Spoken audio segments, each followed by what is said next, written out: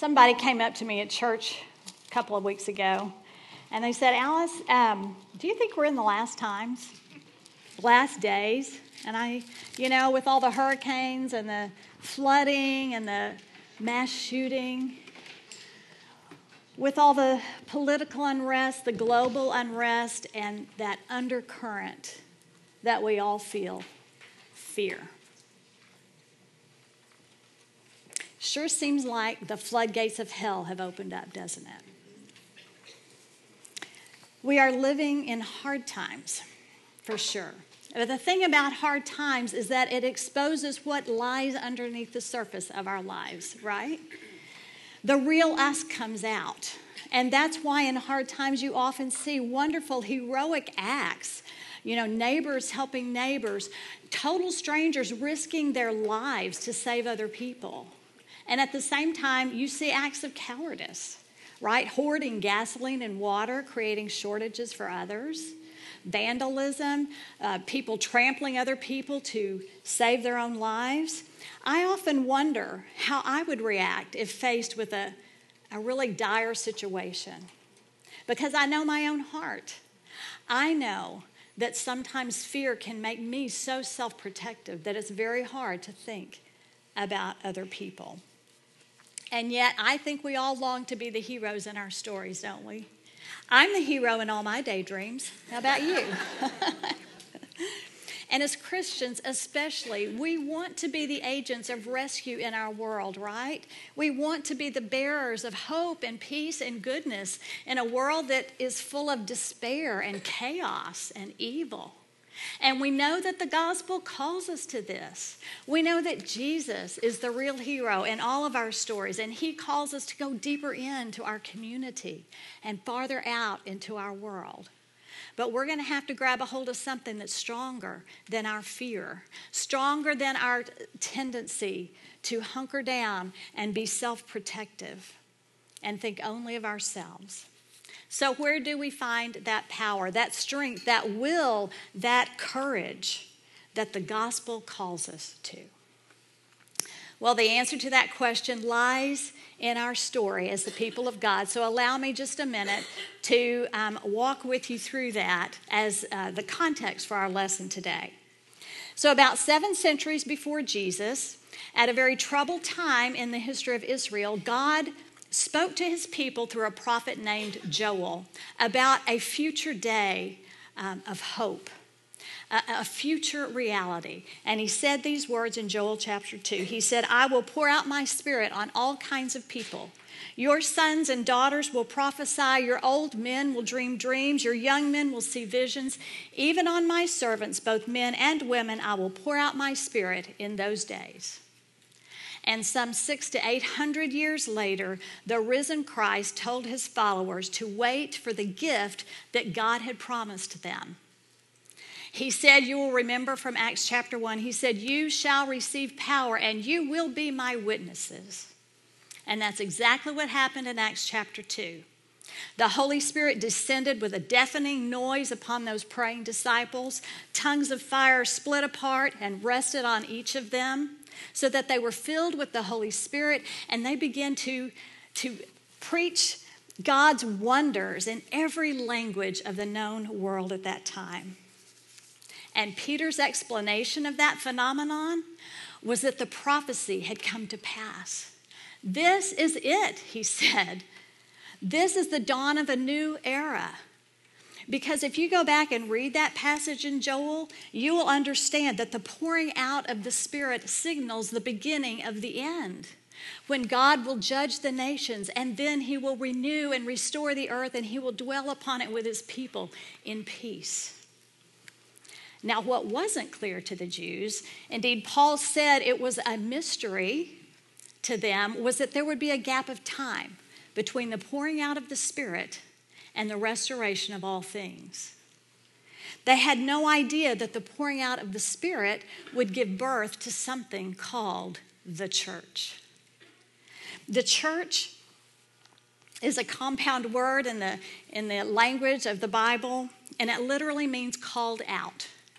When God poured out his Spirit, he called out a people unto himself from every tongue, tribe, and nation.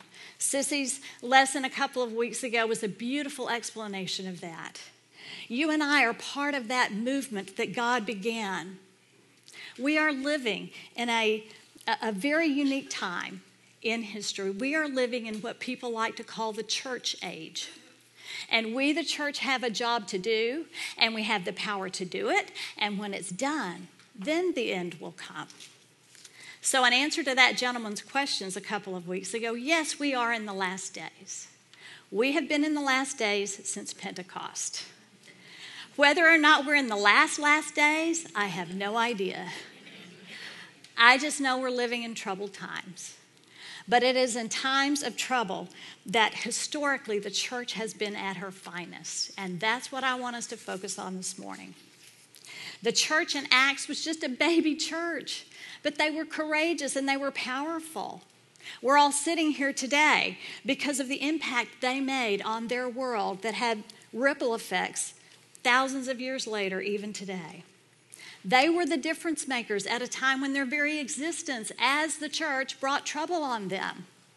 But they didn't shrink back in fear.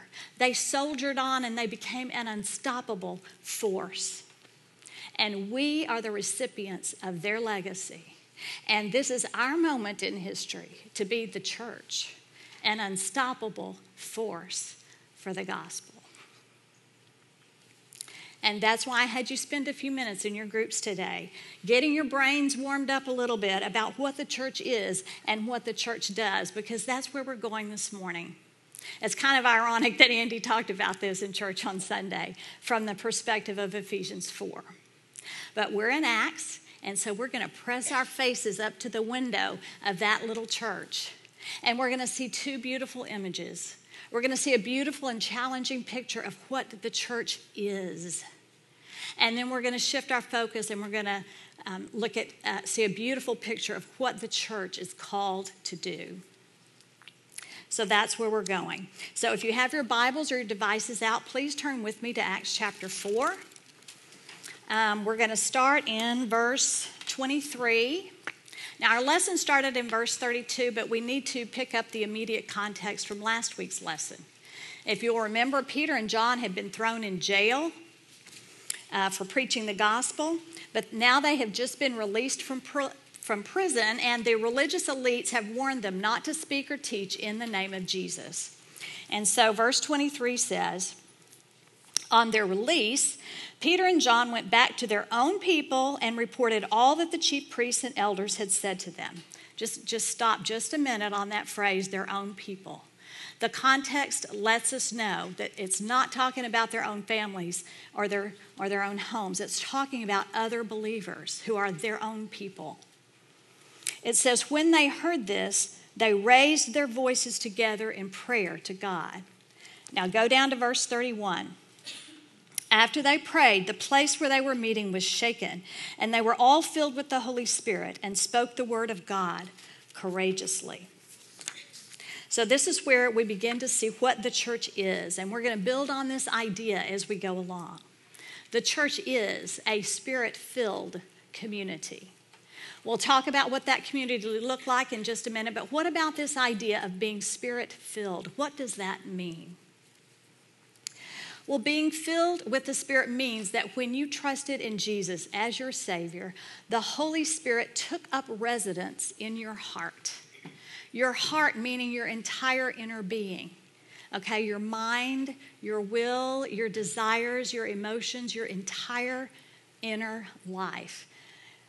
The Holy Spirit filled you up with Himself. He filled you up with something new, a new kind of love that generates new desires, new thoughts, even new abilities. Romans 5:5 puts it this way. God has poured out His love into our hearts by the Holy Spirit whom He has given us. It doesn't mean that our old heart is gone. As a matter of fact, Paul talks a lot in his letters about how now there's this perpetual struggle going on inside of us between the old self-love, self-protective love, and the new God love that He's poured out into our hearts. And you'll remember that Jesus told his disciples in John 13 that it would be their love for one another that would be the power behind their witness, right? Not their sermons, not their miracles, their love.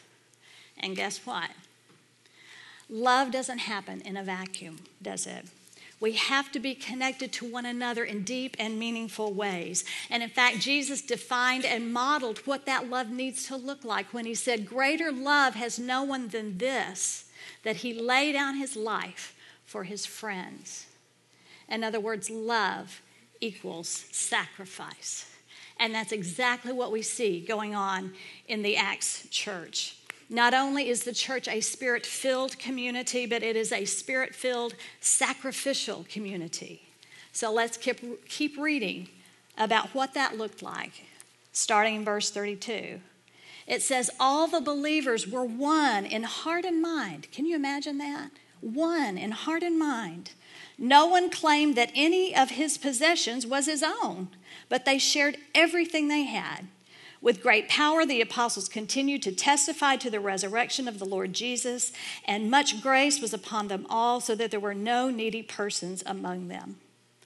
No needy persons among them. For from time to time, those who owned houses or land sold them, brought the money from the sales, and put it at the apostles' feet, and it was distributed to anyone as he had need. Joseph, a Levite from Cyprus, whom the apostles called Barnabas, which means son of encouragement, sold a field he owned and brought the money and put it at the apostles' feet. Now, I don't know about you, but I think what I just read was nothing short of miraculous. Only the Holy Spirit of God can create that kind of unity and that kind of self-giving love. The early church practically lived together. They were all up into each other's lives. They mingled their lives together so that it was one life. A shared life. They gathered together every day and they shared spiritual stuff like prayer and celebrating the Lord's Supper and the apostles' teaching, but they also shared earthly stuff like food and their homes and their possessions and their money. Whatever they had, they shared it. Now, the Net Study Bible points out that their practice of holding all things in common, that's what some translations say, was not a reflection of any political philosophy, but it was a spontaneous commitment to one another. See, no one commanded or coerced or manipulated them to live that kind of a life, because no power can command it. No power can create that kind of a life. It was the love of God poured out into them by the Holy Spirit, not any kind of law that motivated them. They seemed to understand by God's Spirit at a very visceral level that they shared the same spiritual DNA, that they are family, and families look out for each other, often in very sacrificial ways, right? So let me ask you, is that how you view the church? As your people? As your family? Do you feel that sense of belonging, of ownership, of responsibility? Sometimes I get asked by other pastors' wives in other churches if I'm involved here, like especially in women's Bible study, because I'm the senior pastor's wife and I kind of ought to be here. And that question always surprises me because I never think of it that way. But in a sense, I would say yes, and in some way I do feel a responsibility to you, my sisters. But I hope you feel that way toward me as well. The real reason I'm here is because I love you and I want to be with you. But I also need you. And I like to think that you need me too. Because I need to hear your stories about what it looks like to walk with Jesus in this life that gets very hard sometimes. And I need to hear your victories and your failures, and you need to hear mine. And I need to hear you pray for me because sometimes I cannot pray for myself. And you need to hear me pray for you because sometimes you cannot pray for yourself. And we all need to gather and listen to the word together so that we can be on the same page, so that we can encourage one another and challenge each other to live in ways that honor God and make him known in our world. And that means we have to sacrifice other things to be here, doesn't it? But family life is so much more than what happens on Tuesday morning or even Sunday morning at church. We need each other at all times and hours and days sometimes to lighten the load when life gets hard. On Sunday, if you were here, Andy told a beautiful story about Benny and his group of men that came together for him at a hard time. If you've not read that story in the chatter, please grab it, listen to it online. But Andy and I personally have experienced something like that. When Andy went through cancer years ago and it was so bad, so many of you brought us meals. You wrote encouraging notes. We still have a huge basket of notes that we just can't bring ourselves to give away or to throw away. You prayed for us over and over for months on end, and you brought us through a very dark time because that's what families do. But there are also practical things that families need to teach each other. I may have told you before, but I'll never forget when I was a young wife and mother. Our own Jan Fanning taught a little group of us. She taught a little cooking class at the old church in the old kitchen. And I'll never forget, she taught us how to get 3 meals for 6 people out of 1 chicken. Can you believe that? It was awesome. She sacrificed her time and her energy and, yes, her hard-won earned money to buy the food so she could teach us how to cook on a budget. And along the way, she gave us all sorts of wisdom about marriage, about raising kids, about saving money. It was beautiful. Thank you, Jan. The beautiful picture of the church that we are seeing in Acts is the picture of an ideal community, right? Living by the power of the Holy Spirit. It was miraculous and it was costly at the same time. And it's therefore both wonderful and scary to think about being part of something like that, isn't it? It's scary to think about sharing your life that fully and your stuff, because that means that maybe you go without something. And it's scary because you become vulnerable as you share real things about yourself as you journey along the way. But if any one of those people in the early church were here with us this morning, they would say, go for it. It is so worth it. The thing that is greater than your fear is the Spirit of God within you. You have the same power we did to invest in the relationships like that, to be fully engaged in other people's lives in sacrificial ways. They would tell us, trust the power you have to go deeper into your church community. And you need to do that because there is a power that is working against you. See, the Bible is nothing if it's not real and honest. As good as it looked, all was not well in that little church in Acts. See, there's this couple named Ananias and Sapphira. Their story in chapter 5 helps us to define further what the church is. The church is a spirit-filled, sacrificial community of imperfect people. Anyone disagree with that? The church has never been perfect. It never will be. That's because it's made up of forgiven and yet still sinful people. Knuckleheads, I think Andy called us on Sunday. We have a natural bent towards sin and self-centeredness that wars against the Holy Spirit that dwells within us. And it's a pretty robust fight going on. You read this week that Ananias and Sapphira concocted a ruse between themselves that they would sell some property and then pretend to give all the proceeds to the church. Now, why they did that is not clear from the text, but I can easily imagine why. I bet you can too. I imagine that the conversation between the two of them went something like this.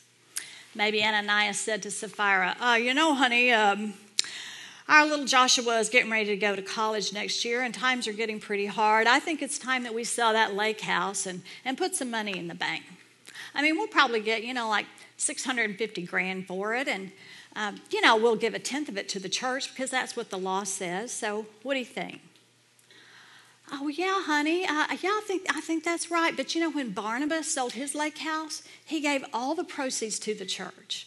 And everybody's just so impressed with him. They can't quit talking about it. And he's not the only one. Everyone's doing stuff like that. It's kind of a thing.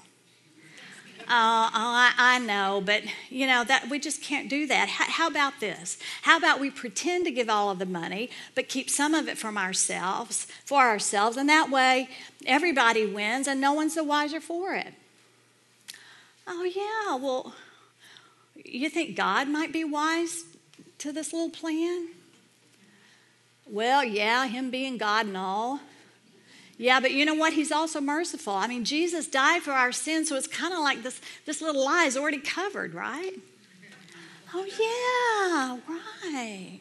And you know what they say? Forgiveness is easier than getting permission, especially when it comes to God. So, all right, I'm in. So Ananias went to Peter, and I imagined he said something like this in a very loud voice for everyone to hear. Peter, I just sold my lake house. I got $35,000 for it. And I just want you to bless all my brothers and sisters in need. Hallelujah. But Peter, filled with the Holy Spirit, was wise to him. And he asked him a very good question. In verse 3, he said, Ananias, how is it that Satan has so filled your heart that you have lied to the Holy Spirit? You didn't need to give a dime of it, and yet here you are pretending, lying, not only to people, but to God himself. You probably wondered, as I did this week, as Peter did, how is it even possible that Satan could fill their hearts if Ananias and Sapphira were part of a Spirit-filled church? Meaning that they were filled with the Holy Spirit if they were true Christians, and I believe they were. Well, first of all, this filling was not demon possession like we read about in the Gospels where people have no control over themselves. We can choose what we will be filled with, what thoughts and desires will control our minds, and what behaviors we will allow ourselves to participate in. And that's why Paul said in Galatians 5:16, he says, so I say, let the Holy Spirit guide your lives. Then you won't be doing what your sinful nature craves. Now, where Satan comes into the picture is that he knows what our sin-bent nature craves, because we all essentially long for the same things. Among other things, we long to feel important, to be significant, to be the heroes, right, in our world. And there's nothing inherently wrong with that. But what Satan does is he comes along and he takes that normal human desire and he twists it into a competition with other people and even with God for glory, for self-glory. He bends our ears just like he did with Eve. Don't you want to be like God? Satan is a liar. And he gets us to lie to ourselves. That little sin is no big deal. That doesn't hurt anybody. And just look at Barnabas. He's really moving up in the church. You can be a hero like he is. And everybody will talk about how spiritual you are. I think we can all relate, if we're honest, to that sense of competition that goes on in our hearts. We are natural competitors. As women especially, we compete on all kinds of levels, don't we? Our physical appearance, our social status, our kids, how good our lives look on Facebook, how many followers we have on Instagram, even our ministries and our positions and places in the church. Y'all, we're just messed up. And Satan messes with us. Ananias and Sapphira, if they were true believers, had the power within them to resist Satan. But they caved, and they fell into what I think Jesus thought was the worst of sins, hypocrisy. Have you ever tried to make yourself look more spiritual than you are? I have, lots of times. Too bad I don't have time to tell you all of the ways. I just know that if God treated me like he treated Ananias and Sapphira, I would have been 6 feet under a long time ago. How about you? Why aren't we? Well, for one thing, God doesn't normally act that way. In fact, David declared in Psalm 103, he does not treat us as our sins deserve or repay us according to our iniquities. Thank you, God. Or in Psalm 103:10, it says, if you, O Lord, kept a record of sins, O Lord, who could stand? But with you there is forgiveness. Therefore, you are feared. Fear in this context is the sense of honor and worship. So what was going on? Well, as we have said, this was a formative time in all of history. The church had just been born. And I truly believe that God's judgment on Ananias and Sapphira was his protection of his infant church. Ephesians 5 says that Christ loved the church and gave himself up for her to make her holy and to present her to himself as a radiant church without stain or wrinkle or any other blemish, but holy and blameless. Jesus loves his church. He shed his blood for us to make us holy. He is jealous for us in a good way. And he was not about to let his church become, at the very outset, what Judaism had become. A legalistic, hypocritical system of rules that gave people status in the community according to how well they kept them. He didn't die for that. Jesus died to break down the walls that separate us, and hypocrisy builds them right back up. Walls that say, stay away. I'm holy and you're not. Or at least I'm a little holier than thou, so you stay down there and I'll stay up here with the good people. God was having none of it. He was not going to let hypocrisy derail his church as it was just beginning. He was warning us that sin still is a big deal to God. Yes, grace is greater than all of our sin, but never take it for granted. Do not test God by deliberately disobeying and then just thinking you're going to get forgiveness later. That cheapens the cross. It cheapens grace. It cheapens the church. It makes us hypocrites of the worst kind. Jesus said in John 16:8 that one of the Holy Spirit's roles that would be in our lives would be to convict us of sin, not to condemn us, but to turn us back to God. That's what repentance is. It's turning back to God so that our lives line up with what he died to make us, like his Son. When you feel the conviction of the Holy Spirit,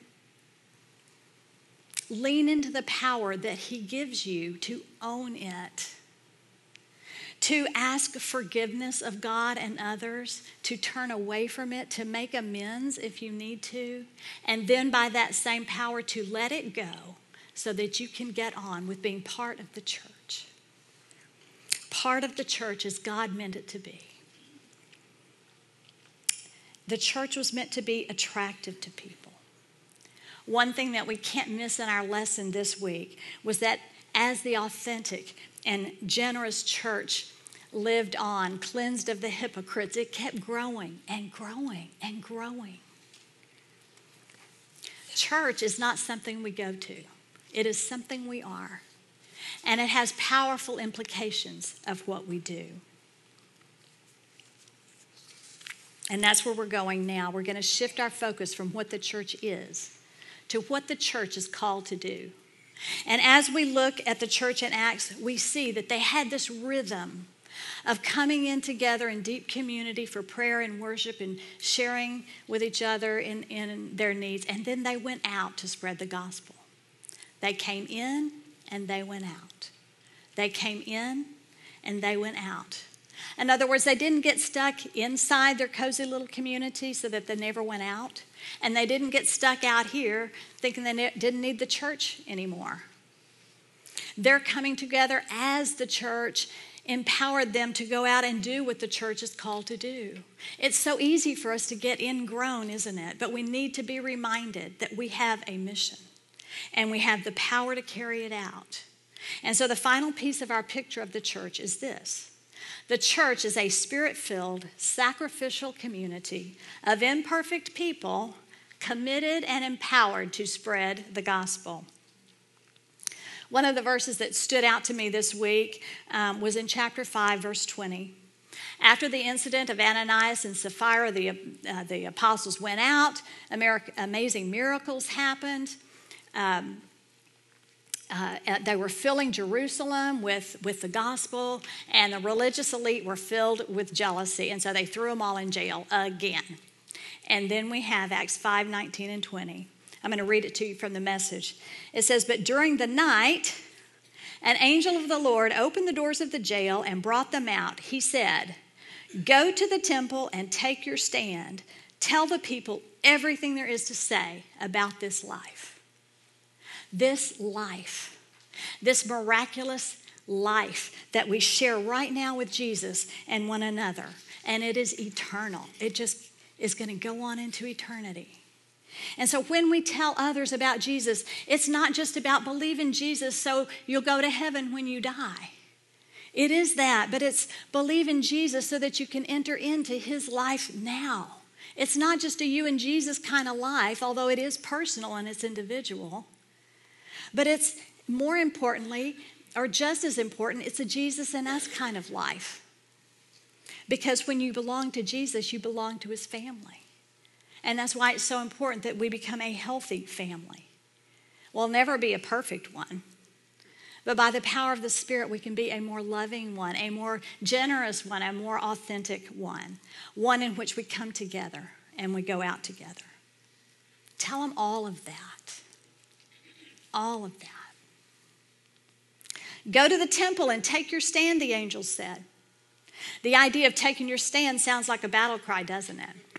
And it is. We have got to take a stand against the voices that would tell us to sit down and shut up about Jesus. It may be that little fearful voice in your own head. It's likely that that's Satan. Don't let him win that battle. You can choose what voice you'll listen to. But you know, the voices in our culture have become louder and more powerful to be quiet about Jesus. We are more and more in a very secular culture. Remember that Jesus told Peter one day, he said, "I will build my church, and the gates of hell will not prevail against it." But it will try, my friends. It is trying. But knowing that it will not prevail should encourage us, empower us to go out and be and do what Peter and John did and the other apostles when they said, we must obey God rather than people. Now, the temple was the place where the apostles took their stand because that was their gathering place as Jews. So I'm wondering, what are the gathering places in our day? I'm thinking gyms, I'm thinking bars, I'm thinking workplaces, I'm thinking neighborhoods. What would it look like for you? Compelled by love, encouraged by your church community, and empowered by the Spirit to see your gathering place as the place where you can take your stand for Jesus and his church. I don't have a workplace. Well, I don't have a gym. I used to, but I kind of fell off that wagon. But I do have a home. And I walk or run my neighborhood every day. And for at least a year, the Holy Spirit has been nudging me to do something to reach out to my neighbors. And like Jody shared a few weeks ago, I'm so glad she did, I kept brushing him off too. Mostly out of fear. Fear because it's really hard for me to take initiative when it comes to social gatherings. I fear that no one will come, and then I fear that they will. And every introvert in the room said, Amen. But not too long ago, a neighbor of mine 2 doors down, also an IBCer, told me the Spirit was telling her the same thing. And she's not shy. I'm so happy.